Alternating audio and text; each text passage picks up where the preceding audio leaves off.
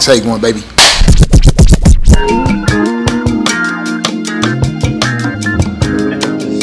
Well, man, what's up, y'all? It's Downtown Church Podcast, Take One. Artez messed up, so now it's Take Two. Oh my goodness! But it's all good, man. We have missed you guys.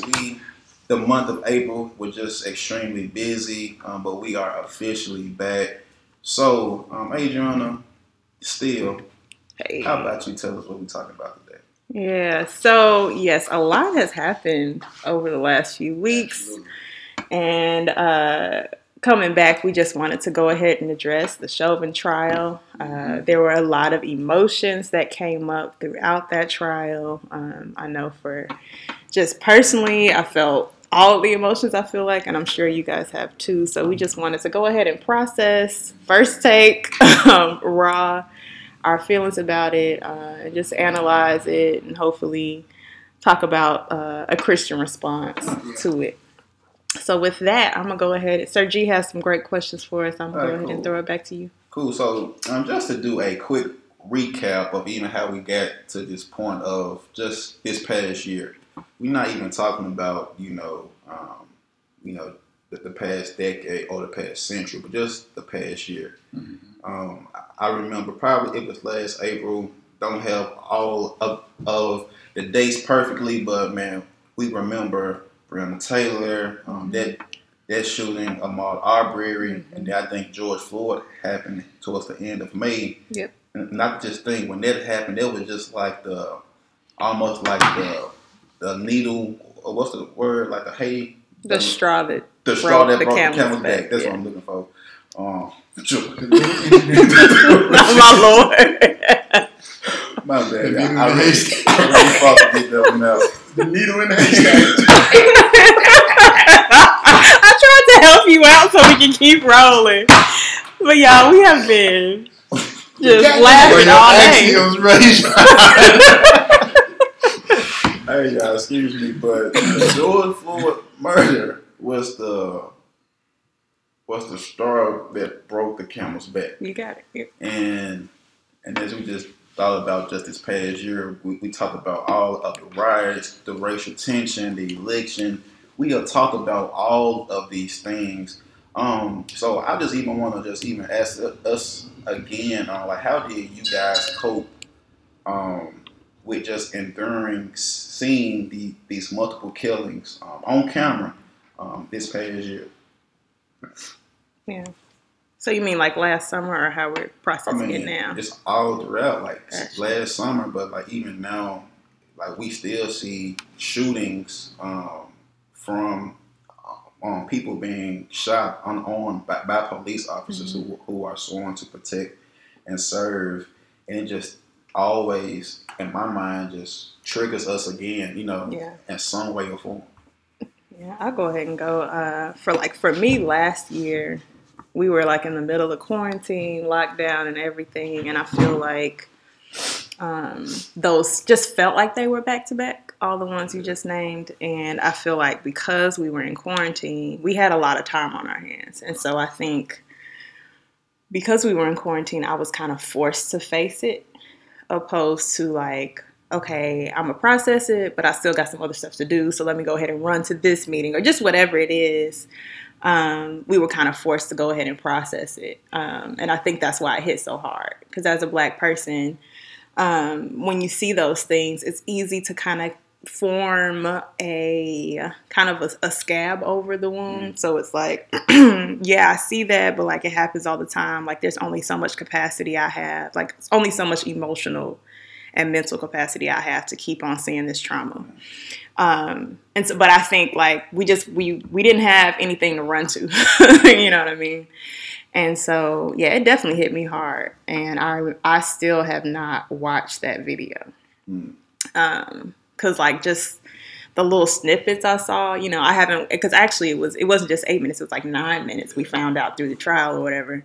And so I have not watched the whole thing. I don't want to watch the whole thing because it was just so much trauma. Seeing Black people just treated the way it was just too much. And also knowing like I have cousins that are kind of his same stature And so it's just like, and mind you, these cousins are like 19. And so just like, when do these little black boys turn into a threat for people? And knowing how sweet they are and just being really, really scared for them. Because like I think I've said this before, like I have a cousin, we call him Tank. He's been like, I feel like he's been over 6 feet for a very long time. And he is one of the sweetest children you'll ever meet. I mean, he's 19 now. I probably shouldn't be saying he's a child. But I feel like if he was in a similar situation, he would definitely be seen as a threat. And so like seeing that was just like, that could be any of my cousins. It was just a lot. I don't want to ramble. But it was really, really hard seeing that. Let me switch up on the question. Mike and Artez, how did you guys feel, not so much during this past year, but just throughout the trial itself? Like, as you was seeing the different witnesses come up, the different testimonies being taken, what different emotions came up for y'all? I think for me, like Adriana said, this one hit different.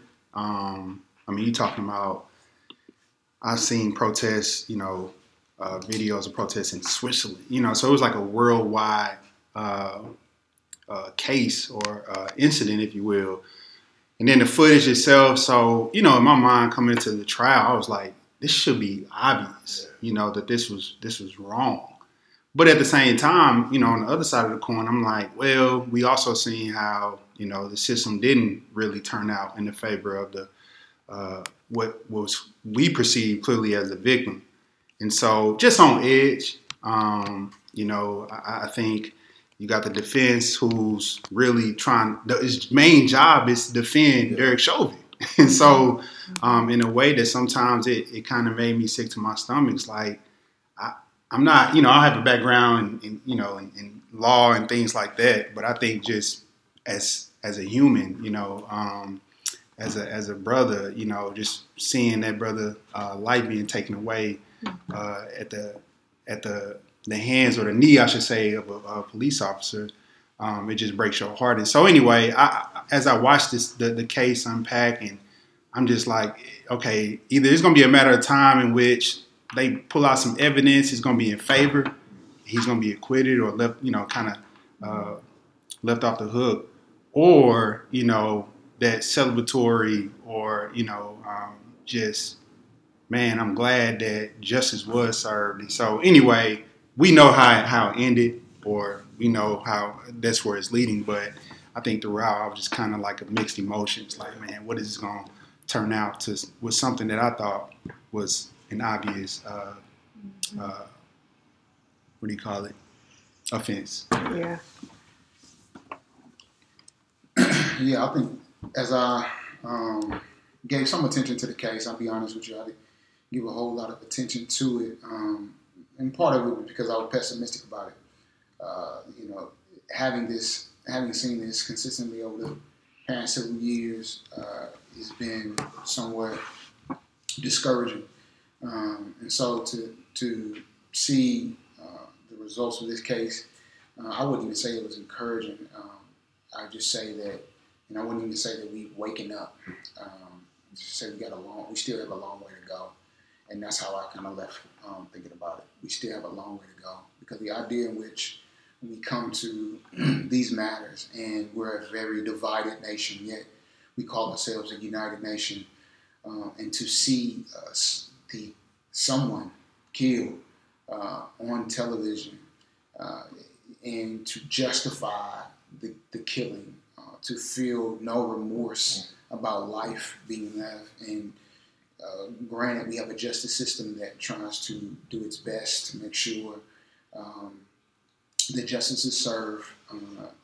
One of my things is it's the value of the individual, the humanity of the person. And I feel as if we are all too often willing to argue about the loss of life, rather than mourn the loss of life. And I don't care, what the individual has done, but as Adriana had already mentioned, when does a person become dangerous? When do you see that individual, depending on the color of their skin, when they become a threat. And so I think what has been eye-opening for me is how I have been subconsciously living my life under the lens of recognizing that I am a threat and I'm always putting someone else at ease. Mm-hmm. And so that reality, it affects me drastically because when I go places, when I walk around and we have to have masks on these days, right, I'm overly conscious, right? And that becomes extremely exhausting because I don't have the liberty just to feel as if I am a regular person being able to be accepted by our society. Our society, I have to be conscious of what I'm wearing, how I'm presenting myself, how I have a conversation, and all of which is putting someone else at ease, so that I won't be a threat. Yeah. And I think too, like that was so upsetting to me. So, Mike, you said you didn't try to keep up with the trial. I did try to keep up with the trial. Like, I was really interested, just personally, hearing the different witnesses, their testimony, their like firsthand takes, and even like the police side of things. And it was just so upsetting how the image that kept being portrayed of George Floyd was this huge monster of a man. The police, they were so scared that they couldn't control him because he was such this big man. And, every picture they showed on TV was George Floyd in the tank top. I mean, he was over probably 6'3", 200-something pounds. Like, he was a man, but just like, whoa, this man is handcuffed behind his back, on the ground. So it was just so upsetting, just seeing that narrative. And I think, too, for me personally, something that really triggered me, and my heart kind of beats fast every time I think about it. One of the witnesses, I forget his name, but he was the black male who approached the officer and was like, "Hey, you're killing George. Get off George. You're killing this man." And then and the officer, Derek Chauvin, then moved and he started, I'm calling him a coward and things like that. And when he was in court, the defense was trying to portray him as being an aggressive black male, trying to use that as an excuse to, make it seem like Derek couldn't do his job properly because he had, another aggressive black male. Like you said, Mike, like that really, that really stuck with me because I remember being in middle school at a majority white school and me being treated wrong, but I was called a monster. My teacher told the principal she was scared of me. And so that's just kind of one of the things, even outside of seeing another life lost and struggling to see if justice is going to be served. It's like this case even brought up so many more, I guess you can say, triggers or things that have traumatized me in the past that we still have to deal with today. Yeah, for sure. No, I think the point, Mike, you brought up was just, as a black man in public, having to expend that energy of, making people feel at ease or disarming people. And honestly, when we look at trials like this, and I don't want to make generalizations, about law enforcement because we got, people even in our own community, in our own church who serve or is serving in law enforcement. So I appreciate the fact that God do have, things like that set up to protect us. However, there is a reality too, as a black man, instead of seeing a police officer behind me or anywhere if that matter, instead of feeling at ease because of their job is to protect and to serve, sometimes I feel tense. Mm-hmm. And, my tags are not expired. I'm trying to think of it. They're up to date. Every, paperwork, I don't, have anything out. But nevertheless, there has been a consistent pattern and narrative that it could just be that day. that I fit the description. Folks say, well, just comply. We seen, Mr. Floyd. Oh, we seen an example of the lieutenant complying a couple weeks ago. Exactly. Right. Exactly. So a man in uniform. Exactly. And I think that the reality becomes is you live a life with the presupposition that you're guilty.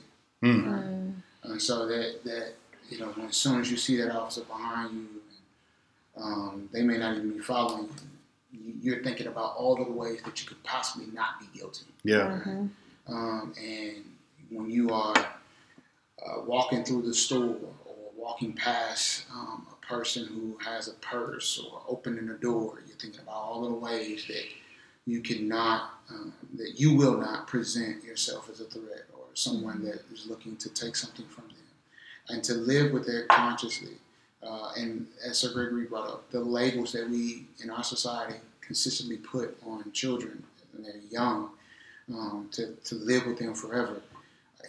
As the church, we have no, and I'm not talking about society, I'm talking about the church, we don't live with the mindset that redemption is real then. Right? Mm-hmm. We label individuals and then we allow that to be their forever tag on their lives, as if God can never redeem, restore, renew any of those things. And that's when we talk about a lot of people use coded language that we need to stick to the gospel, or it needs to be about evangelism. I think that is an excuse not to have responsibility and ownership of their own thoughts, opinions, etc. How they perpetuate these things. Mike, it's important. So, can you elaborate further? Help, speak more into why it isn't enough to just stick to evangelism in matters like this. You know what I'm saying? For someone who would say, man, let's just stop thinking about that. Let's just stick to the gospel, evangelize, get people's souls saved, their hearts changed. That is all that matters. Why do you feel like it's more than that? Well, I believe that it's because it is a matter of word and deed, right? That's what the Bible teaches us. You look and understand the wisdom behind what one believes carries one's actions forward and also manifests itself in terms of the way that one shows compassion and empathy, right? And so that is very important. Because when we talk about matters of evangelism and Jesus sees individuals that are helpless and harassed, he doesn't say that let's just give them a word. He heals them. He feeds the 5,000. He provides for their needs in every way so that, in the ways that he observes, so that they understand that the gospel is something that's tangible. The gospel does not become something tangible for people who are suffering when their needs are still a concern. Right? My stomach is empty, but you're telling me to believe in the gospel. That's a hard thing. I'm looking for something to eat. Right? Or I'm a single mom, and you're telling me just to believe in the gospel that my child is going to have the same opportunities afforded to them as someone else's child, whether black, white, Asian, etc. It's hard. It's hard just to hold on to that. That's what the gospel is. Evangelism is not just merely a proclaiming aspect of things. The Bible teaches us that the evangelism manifests itself in those words and deeds. And so for us in our society, more and more what needs to happen for believers who say just stick to evangelism need to have more of as I would say, a priestly responsibility. Right? The Bible says that we're a priesthood, we're a royal nation. Right? And if that is the case, we all then carry out manifestations of what it looks like to minister to each other. In other words, serve one another's needs in a way that is able to show people how good God is. Our job is to carry out the characteristics of God through our actions, through what we do. And that's very important. I'll stop right there. Yeah. I was thinking about, if we're Christians, we're supposed to be like Christ. And I was thinking about in John 8, where there's a lady that is caught in the act of adultery. And Jesus says, let him who was without sin among you be the first to throw the stone at her. And it's just like, you're supposed to love your neighbor as you love yourself, right? And it's just like, I would, as I love myself, right? So I wouldn't want to be pinned down underneath all these men for, 9 minutes, more than 9 minutes. And so it's just like, where is that sense of justice? Where is that sense, if we're going to really, really be Christ-like? There's an example right there in John of Jesus keeping somebody from being persecuted, And I think even going back to that first question about the trial, like this year, being reminded that all of this started from a fake $20 bill was crazy for me. Because, like time goes, it's been a year, whatever. And I'm just like, yeah, like all of this started because he paid for something with a fake $20 bill. And the young man calls, the police to handle it. How does that warrant death? A fake $20 bill. And how many other times have we said this? When does wearing a hoodie and having Skittles and a tea warrant death? When does, selling some single cigarettes, these different situations. And so where's the sense of justice even in that? Because it's like, yeah, that was wrong to have a fake $20 bill. Is that the death sentence? Right?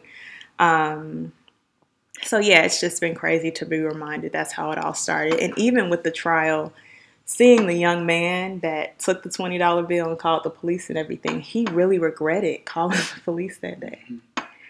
And it's like, why does this 19-year-old regret calling the people that are supposed to protect and serve, And just different people, even though one of the women that recorded it regrets not stepping up and doing more. And these people repeatedly, these witnesses that broke down during the trial. It was crazy. And it's interesting always in these situations, like you're saying about like justifying killing somebody. Like, it's like, yeah, Chauvin is on trial, but is he on trial? Because it feels like George is on trial, right? And that's the way it is. I feel like every single time there's police shooting, people are like, oh, well, they were breaking the law. Oh, well, they didn't comply, like you said. And it's just like, yo, what's the price of a life? Like, what? If we're all made in the image of God, then yeah, I don't get that. I'm gonna cut you off. No, you're fine. But just to hop in with you, like I don't know if you guys have heard of just the exodus from the evangelical church. Yeah. Like so many Christians are leaving these evangelical spaces because I think a lot of the evangelical rhetoric in these cases is, well, he shouldn't have done this. I literally heard a pastor say, well, he did have, over the legal limit of drugs in his system, just like, what? And like, even what you're saying, just like, so many people are say, oh, just preach the gospel, evangelize. So we preach this message of love and compassion to loving our neighbor. But when it comes to like actively doing it, it's like, bro, that's not loving at all. Like a man, like, you know what I'm saying? And so and I feel like, Michael, what you just said about teaching that it's not just evangelism, but it's word and deed is so important today because I believe that the evangelical church has preached for so long, oh, it's just word, it's just evangelism. But then we turn around and we fail to really walk out the walk of loving our neighbor. And honestly, I think so many people are even lost today of saying, okay, what does it even really mean to love my neighbor? I've heard good sermons. I read my Bible. I know to give out tracts or, I know how to live out my Christian faith for myself. But what does it really look like in these everyday situations to love my neighbor? And so many Christians are leaving the church because of that. And so many non-believers are resisting the church because of this, very thing of we preach this message of love, but we don't have the love itself, you know what I'm saying? So Mike, I feel like I keep coming back to you. I don't know why. On the hot seat today. But like you said something else too that I want us to all talk about. When you was talking, maybe this is just a passing statement, but you said you were not excited about the guilty verdict. Yeah, mainly not thrilled about the guilty verdict because when I've seen a lot of excitement about what has happened. Maybe this is a progress or change. A moment doesn't dictate what can happen over time, Right. nor does it wipe away what has happened. Right? And I think that we all long for something so much, so hopeful that at just one act that has been different, we immediately jump on that. So there is a level of reservation on my end because I'm thinking to myself that we need to see much more evidence, empirical evidence of change in our justice system that doesn't apply. We're talking about situations where somebody is guilty, unnecessary, right? Sentencing to individuals with first offenses, etc. So all of these things, this is a microcosm, right? But we know that our system is consistently and perpetually putting Black and brown people in and behind bars unjustly, right, and on death row, and that's where I believe Bryan Stevenson is very helpful for many of us. As I'll keep pretty much lauding him in their organization in terms of what they're doing, because we forget about people that are in jail, that are in prison. Right? They're just lost individuals who are in the system and consistently are not thought of as image bearers. Yeah. Right? So, you know what I'm saying? We got to begin to do some of the hard work, and it can't be like, I don't want to think about those people because of what they deserve. Right? If that is what comes out of the doctrine of grace for so many people of what we deserve, then we really got to look in the mirror. We really have to ask and challenge ourselves on our theology and our biblical understanding of what it means to flesh out these things in terms of doctrine of grace. Yeah.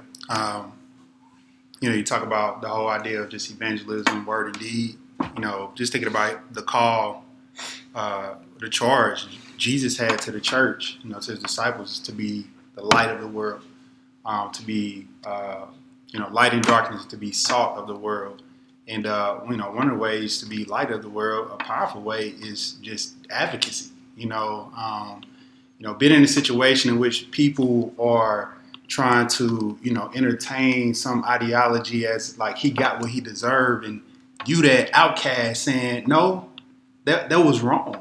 That was excessive. Right. That's powerful, to go against, to be countercultural. And that's what Jesus was telling his disciples, but he was telling the church, like, we're called to be countercultural. And countercultural a lot of times is continue to beat that drum of justice. And that is an implication of the gospel of God's love as well. But I kind of slightly push back. Well, not necessarily push back, but for me, Mike, I had to fight to be excited. Not necessarily excited, but there was some encouragement, because I do think time to time we see these trials, man, and my heart become callous, pessimistic. The system has a bad track record of vindicating, in a sense, or ruling in favor of, people like us, that look like us, in cases like this. So something like this, I'm like, okay, man, thank God that justice was served. So there was a sense of, but at the same time, I kind of felt like there's a lot of people that's probably patting themselves on the back, like they did us a favor. That's not a favor. I don't want what I'm saying to be misconstrued, but it's almost as if, I remember Dr. Robert Smith sharing his story about how the killer of his son, how he began to disciple him and walk with him after and forgave him. Like, those stories, those narratives are strong and powerful, but it never means that he doesn't live with the trauma of the tragedy. Right. And so the excitement is we are thrilled that he forgave the killer and that the killer came to know the Lord, etc. But the issue is the fact that what he has to live without. And so when I say that I'm not excited for the fact that, or I don't get overly excited or jump the gun because of the the countless individuals who did not receive justice. Mm-hmm. So this one, you know, Yeah. we're not saying this isn't the ultimate sacrifice. Right. This isn't Jesus on the cross and wipe away everything that has happened, Right. i.e. Emmett Till, i.e. every lynching that has been unnamed and unaccounted for. And so that's why I say I'm not extremely excited about just this moment. Yeah. I'm thrilled for the family in terms of them receiving justice on their behalf, whatever, but they still have to live with that grief of not having that individual there, George Floyd, with them for the rest of their lives. And so we still got issues with the Ahmaud Arbery case. We still got issues with Breonna Taylor. We still have things to work on. And so that's where I say, you know, I'm going to put pause on jumping out my seat, and I'm going to continue to pray that the Lord brings about more justice. I think that's what you're saying. We on the same page. It's like that holy discontentment. Like, you know, there's a sense like, no, I'm not fully content with this. You know, there is a lot of work to be done, and so, yeah. Yeah, I feel that because I'm like, dang, like it took a 9-minute video of this traumatic video. That's what it took, and they still were trying to say it wasn't from what we all watched, you know, because it's so technical in these trials. So yeah, it is kind of that cautious optimism, I guess, like where it's like, yeah, I'm happy that, you know, because you don't want to like praise a fish for swimming, you know what I'm saying? Like he should be guilty, bro. Like hello, you know. So I feel what you're saying. Like I don't want people patting themselves on the back. As far as like thinking they did us a favor, you know, I think the people that have been in this fight for a long time, yes, please celebrate, because if you don't celebrate, you're gonna go crazy. Right. But yeah, I definitely feel that cautious optimism where it's just like, I'm glad that it was guilty, but like, why did it take this? And just not even thinking, like you said, the family of George Floyd, but also like the people that watched, all these people breaking down, the kids that watch, you know, just all of that. It's like it took so much trauma to see this. And it's hard for me to disassociate that imagery, what you just said, everybody that watched, when people watch brown and black people lynched. It's hard for me to disassociate that. Yeah. When we have actual accounts, pictures, articles on these things being events that our society actually condone. Yeah, concessions sold. Yeah. I feel you. That's real. So we have gotten to our time. I know it got kind of heavy, but we do need to face these things. And I think what's really like what I always remember is that like Jesus didn't come to make people feel comfortable. And I think if we're going to be like him, sometimes we're going to have to be in uncomfortable spaces, and we're going to have to say uncomfortable things, and that's fine. That's fine. You know, we'll see everything put right when we get to glory, but until then we still have to walk this journey in this fallen world. So I hope you guys are not just, you know, sad with us, but also encouraged, embrace that holy discontentment. And just wanted to mention a couple of things. So Michael mentioned the EJI project. That's the Equal Justice Initiative. If you want to learn more about that, it's just eji.org. And then a super local thing that we have here in Memphis is justcity.org. Again, that's justcity.org, and you can get involved in that initiative. They're doing some great things in Memphis to make sure everybody, even those in the prison system, are seen as image bearers. So we thank y'all for listening. Thank you. Come back. We may come back with something lighter next week. I don't know. But y'all stay encouraged. We've been laughing all day before we did this. Y'all could probably hear it. So yeah, stay encouraged. We still have a hope in Christ, but we got work to do.